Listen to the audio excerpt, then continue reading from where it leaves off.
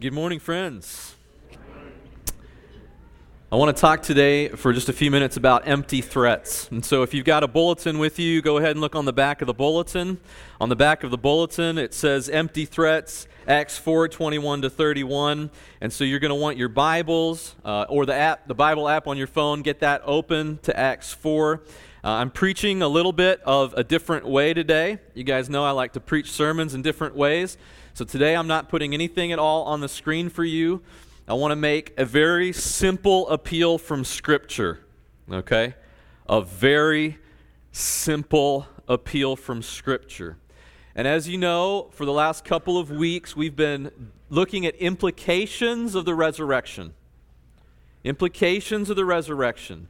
Jesus was raised from the dead, and at Easter we celebrated this. We celebrate it every week, but we paid special attention to the resurrection. We talked about Peter and John running to the tomb. We talked about how they believed when they saw the evidence of resurrection. His body wasn't stolen because nobody would unwrap a body that was dead and bloodied and smelling and leave the linens laying around and take time to fold the face cloth and set it on the right spot there. Nobody stole the body. Jesus was raised from the dead. And even though it says that they did not yet understand from the Scriptures that he had to be raised from the dead, when they saw those linens, something came to life inside of them that was called faith. Something came to life inside of John and inside of Peter that morning. Okay? Now these were real men, John and Peter. Like you and I, they lived with threats in their life all the time, different kinds of threats, okay? And today we're going to talk about a threat that was leveled at John and Peter, the same two guys who witnessed the resurrection of Jesus through the linens laying on the ground.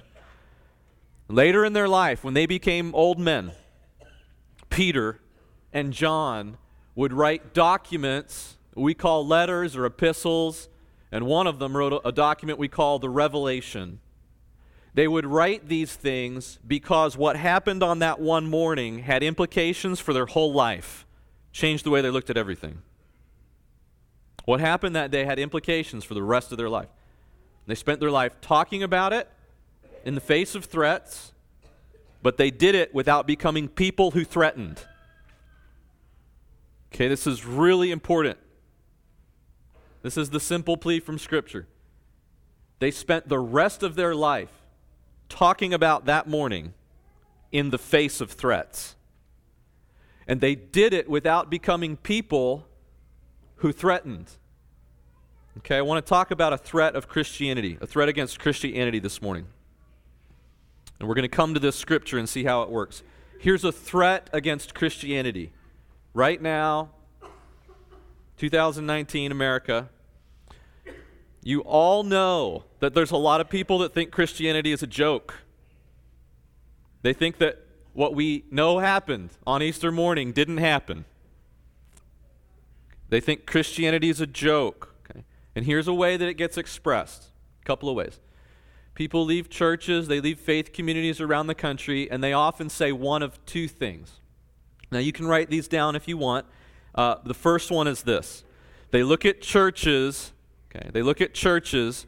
and they say, because there's some churches out there, don't want to hurt anybody's feelings, so they kind of get relativistic. Okay, and you can write down this word, relativism. Write it down, relativism. What do you do when people say your faith is a joke?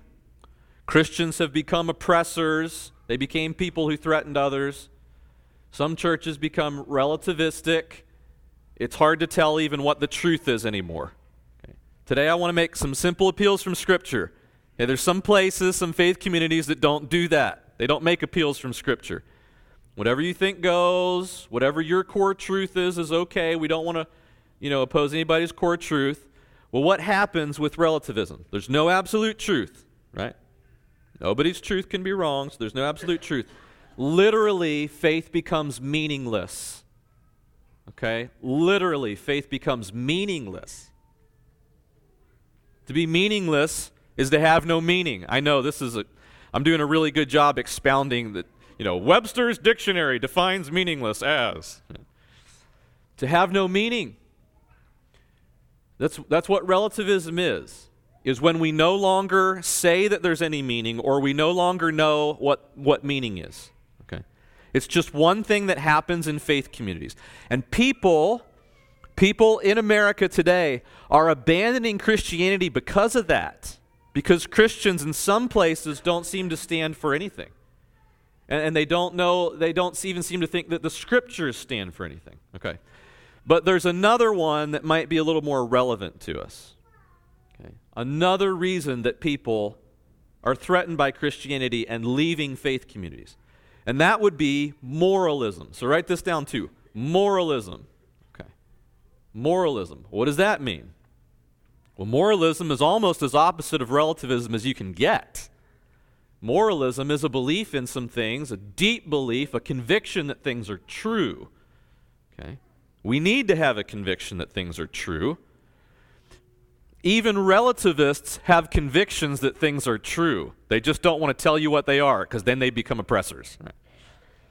Moralists are happy to tell you which convictions they believe are true. The problem is, and the reason people are walking away from faith communities, is that so many times in history, because we deal with fears, we have these truths, but we use them like a club to bludgeon people.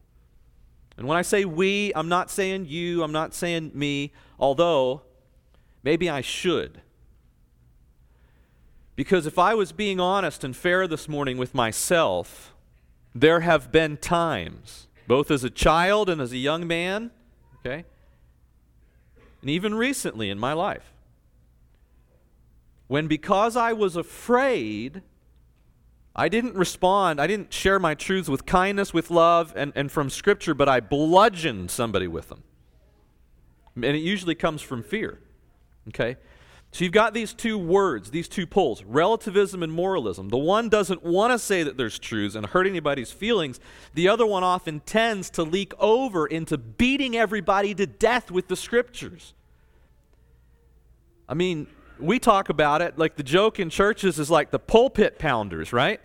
Well, we've got a good solution for that. We have a pulpit that does nothing, very little. It's not impressive if I pound it. So I can't really bludgeon that way, right? But here's some ways that I could do it or that we could do it, right? You can bludgeon people by judging them. You can bludgeon people by threatening them over and over. It's as if your only message for them is hell, right? That's the only message. It's an important message, but it's not the only message. And we bludgeon people whenever we nitpick doctrines and theology to the point where nobody else is acceptable to us. We're the only people who have theology right, probably the only ones going to heaven, and so on. You've all seen it. You all know that these things happen. The question is, what is this event from Scripture with Peter and John going to do to help us to find some middle ground? Okay? What is the way to deal with the fact that right now in our country, people are just leaking out of churches in droves because churches are having trouble finding what is the true middle ground? And I want to just make a simple appeal and a proposal to you, okay?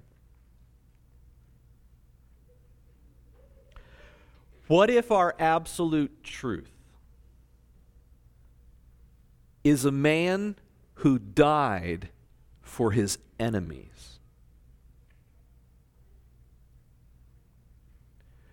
What if our absolute truth is a man who died for his enemies? He did not return violence for violence, but forgave them.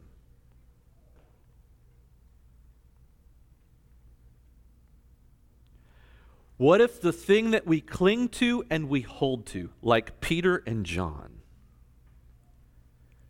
is that in Jesus we have found an absolute truth that will not turn us into oppressors, and it will not allow us to be weaklings. In Jesus Christ, we find the one person who looked fear in the eyes. Don't you remember the garden? Don't you remember the story about the garden, the events of that night when he sweated so profusely? It was as if, or it actually turned into, drops of blood falling off of him. He looked fear in the eyes. He's the author of life. You think he doesn't understand the implications of death? He understands it better than you.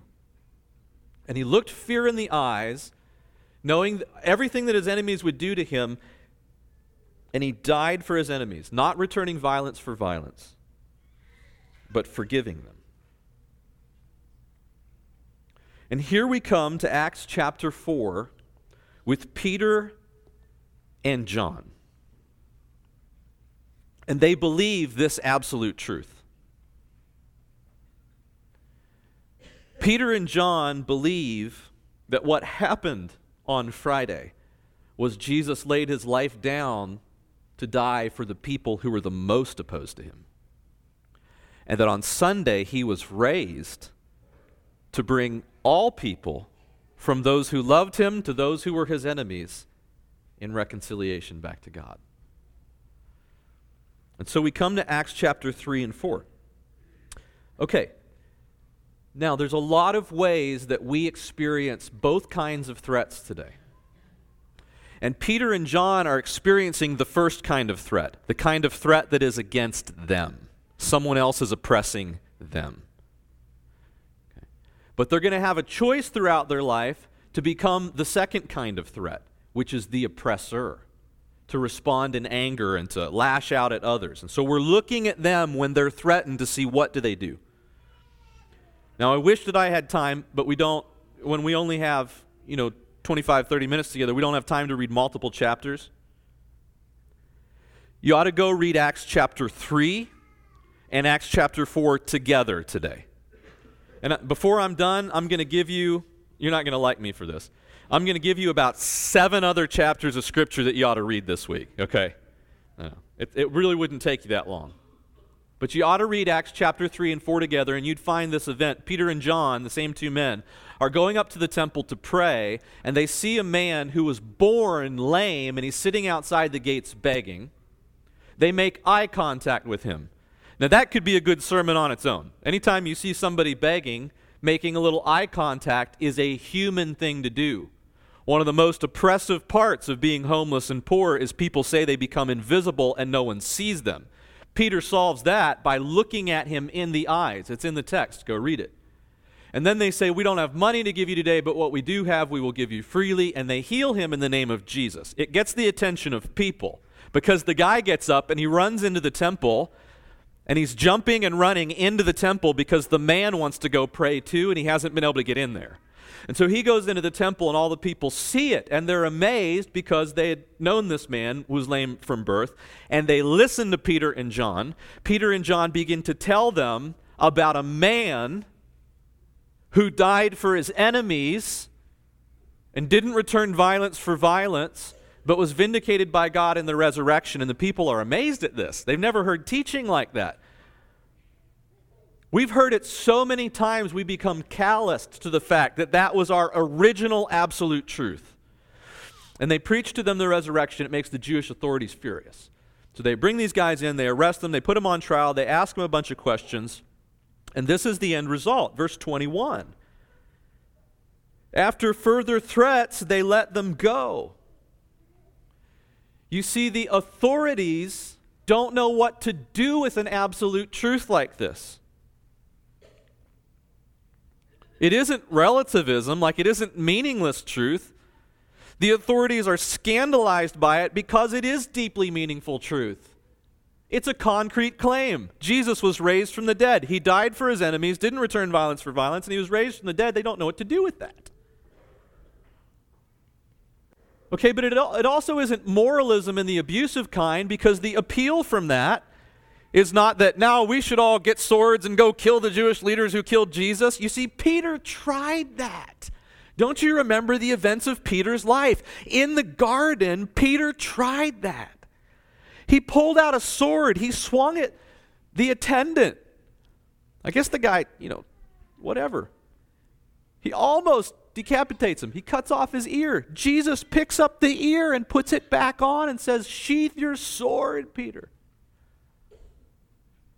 So the authorities don't know what to do with them. So it just says after further threats, they let them go. But you see, they resort to the only tool that they know, threats. And last week when we talked about empty promises, we talked very openly about Satan because we read the passage where Jesus was tempted in the wilderness. And it's one of the few times in Scripture that the devil manifests himself without any in-between person. The devil just comes out in the open and he says to Jesus, you should make that rocks into bread. God would protect you if he really loved you. I can give you wealth and power and splendor. And Jesus combats that with Scripture. Well, here, the enemy is veiled behind the people threatening. After further threats, they let them go. They could not decide how to punish them because all the people were praising God for what happened. You see an absolute truth about this man that laid down his life and was raised from the dead, and that truth turns into you actually start to see the lame people. You actually start to pay attention to the beggars. You actually have something good to offer to the poorest members of society, and they matter to you. And you know what? Even if you aren't a healer who can heal lame people today, you can see the poor people in Bentonville, and you can do something about it. And if you believe in this man as your absolute truth who laid down his life for his enemies, you will start to see all kinds of people that you've always been blind to. All they can do is threaten them.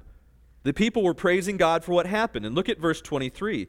On the release, Peter and John went. And this is where Peter and John, and we know Peter has a tendency to draw swords and all that, they have a choice now how they're going to respond. Rally the troops, threaten back, call the Holy Spirit, fire down. Are they going to have a moment like the prophet from the Old Testament who calls 2 she-bears down out of the forest to tear 40 and 3 of them asunder or whatever?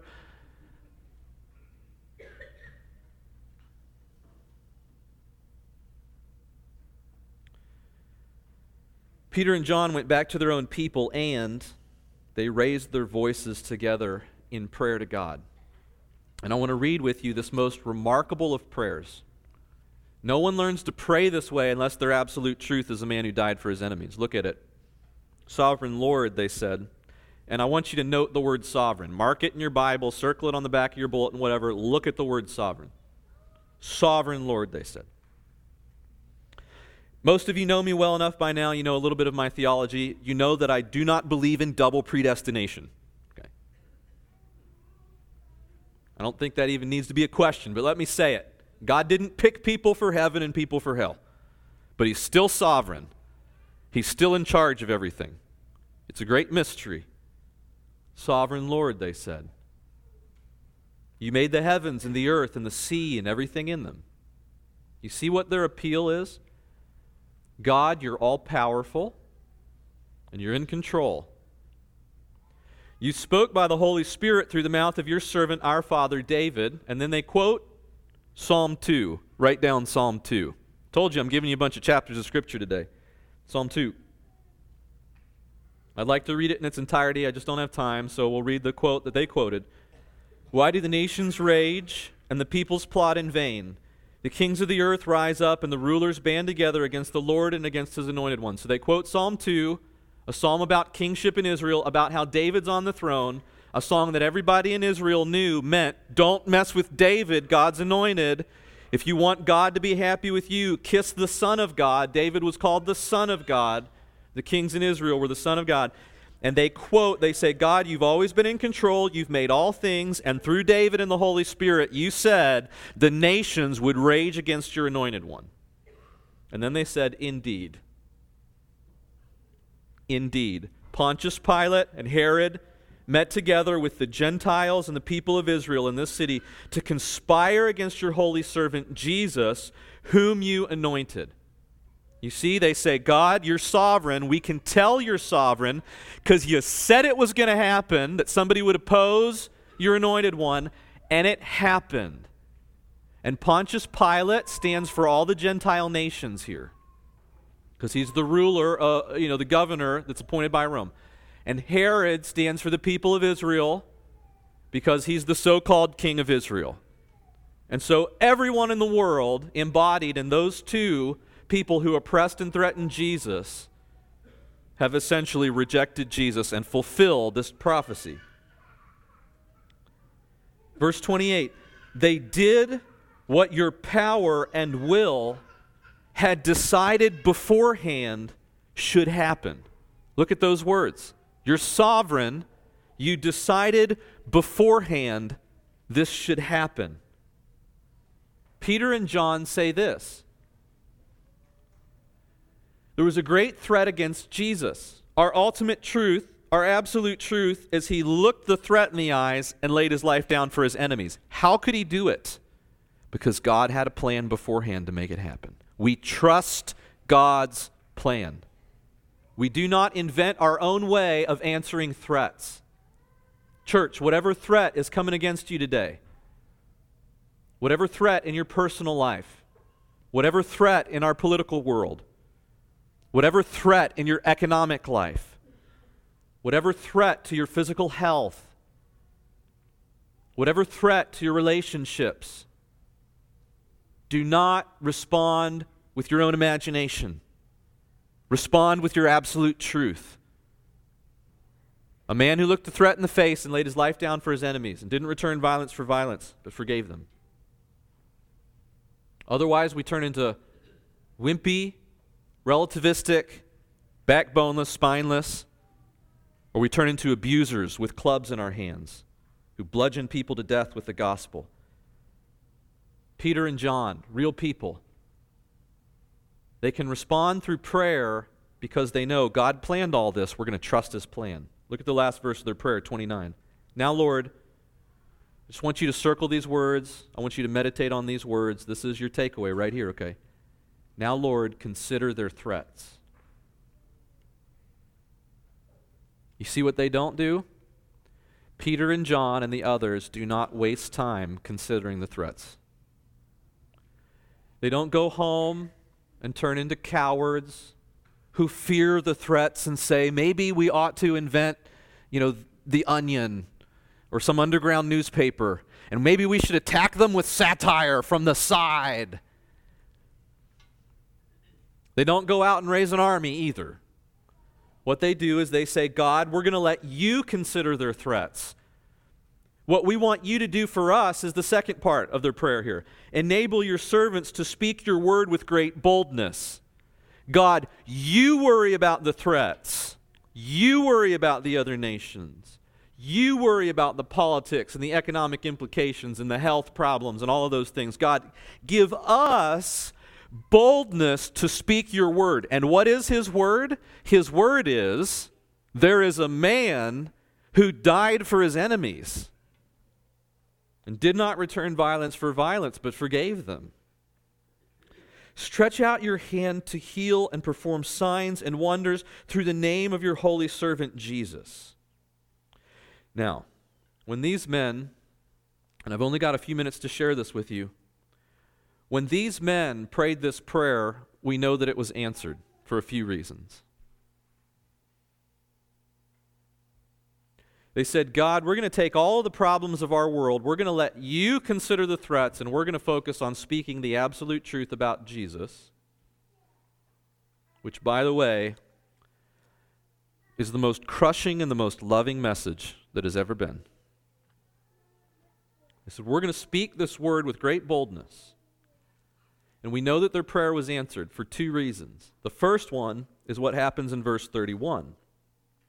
After they prayed, the place where they were meeting was shaken, and they were all filled with the Holy Spirit and spoke the word of God boldly. And you say, I wish that happened today.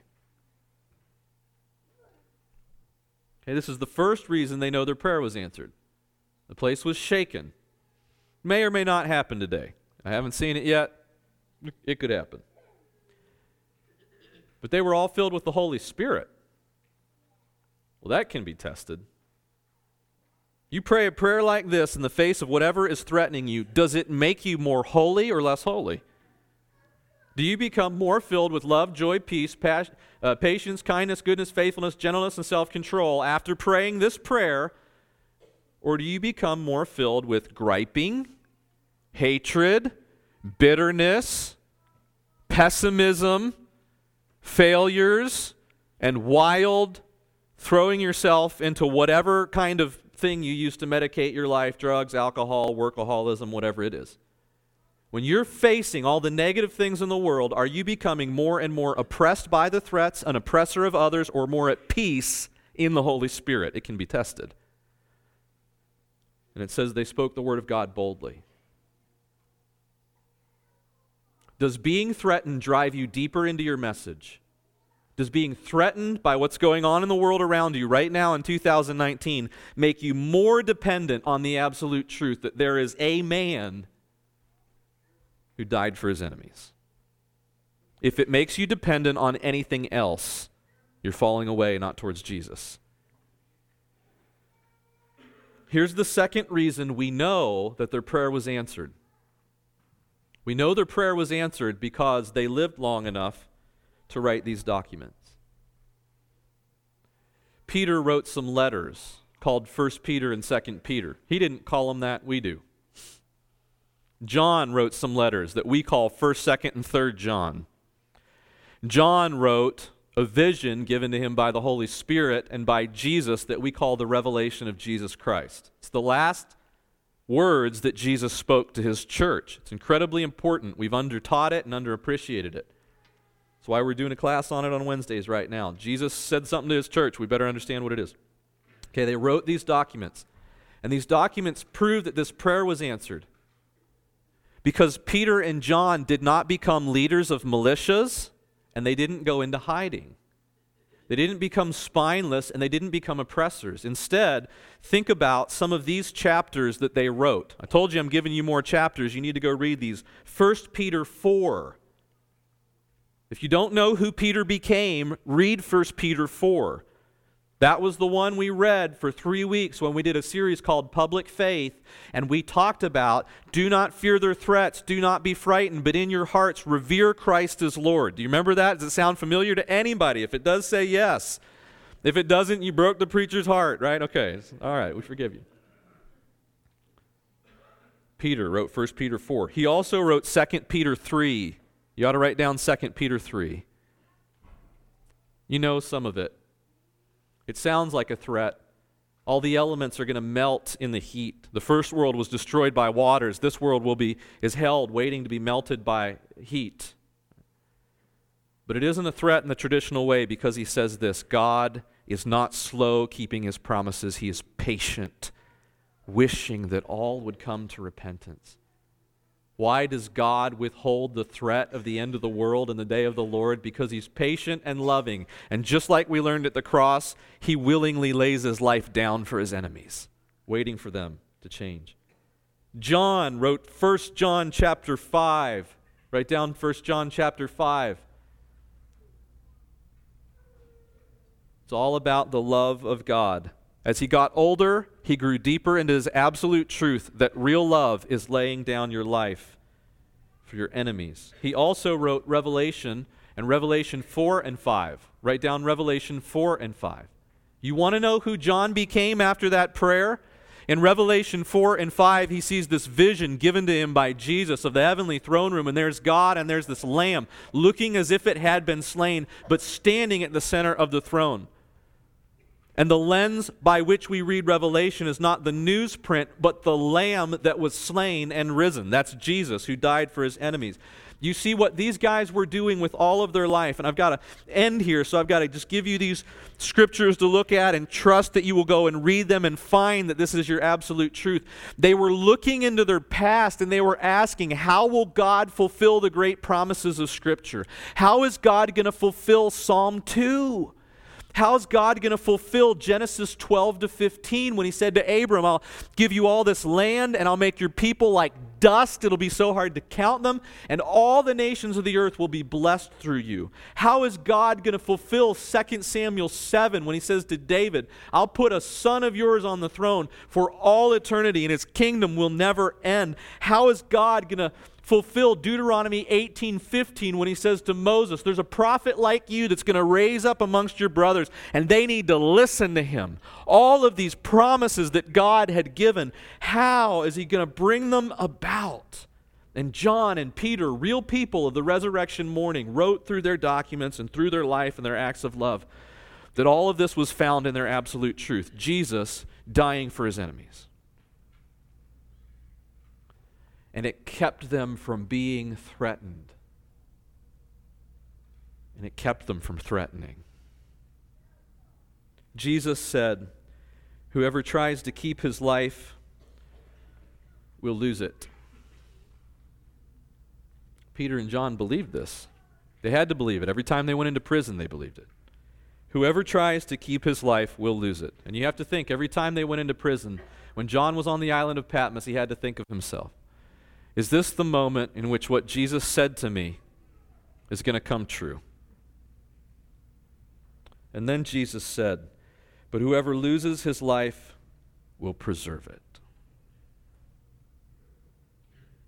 And what Peter and John found to be true over and over was that did not mean just going to heaven. Doesn't mean less than that. It means more. Whoever loses his life will preserve it. Peter and John were on the cusp of losing their life in several ways, from the threats against them. But even more importantly, they were on the cusp of losing their identity. You see, if they give in to the threats and they become weak, spineless people, they have lost themselves. Their life means nothing. It's meaningless. They threw everything into this Lord, and now they're not willing to talk about him. Their life is meaningless. But if they become oppressors, if they fight back, if they draw the sword, if they raise militias, if they think this is all about us returning violence for violence, they have lost their life, because life is only found in the sacrificial love of Jesus. They would have lost everything, their eternity. And so somehow, by losing their life, they preserved it. Not just their salvation, but what it means. See, the core of what it means to be alive in Jesus was preserved in them, because their absolute truth was there's a man who died for his enemies and didn't return violence for violence, but forgave them. Would you stand this morning with me? As we sing this song, if you want to respond to that truth and that Lord, come on down and we'll pray with you this morning about whatever you may need.